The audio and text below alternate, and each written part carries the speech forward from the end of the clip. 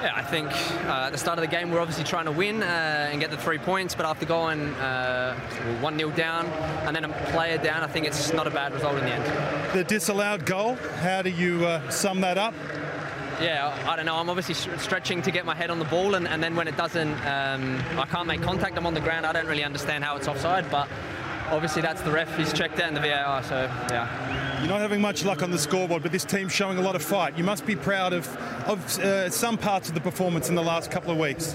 Yeah, I think we're probably down a few players, obviously with all the COVID stuff, a few injuries, a couple of players leaving and stuff. So it's disappointing, but you know we've fought really hard, and 3 games in 7 days we've done pretty well.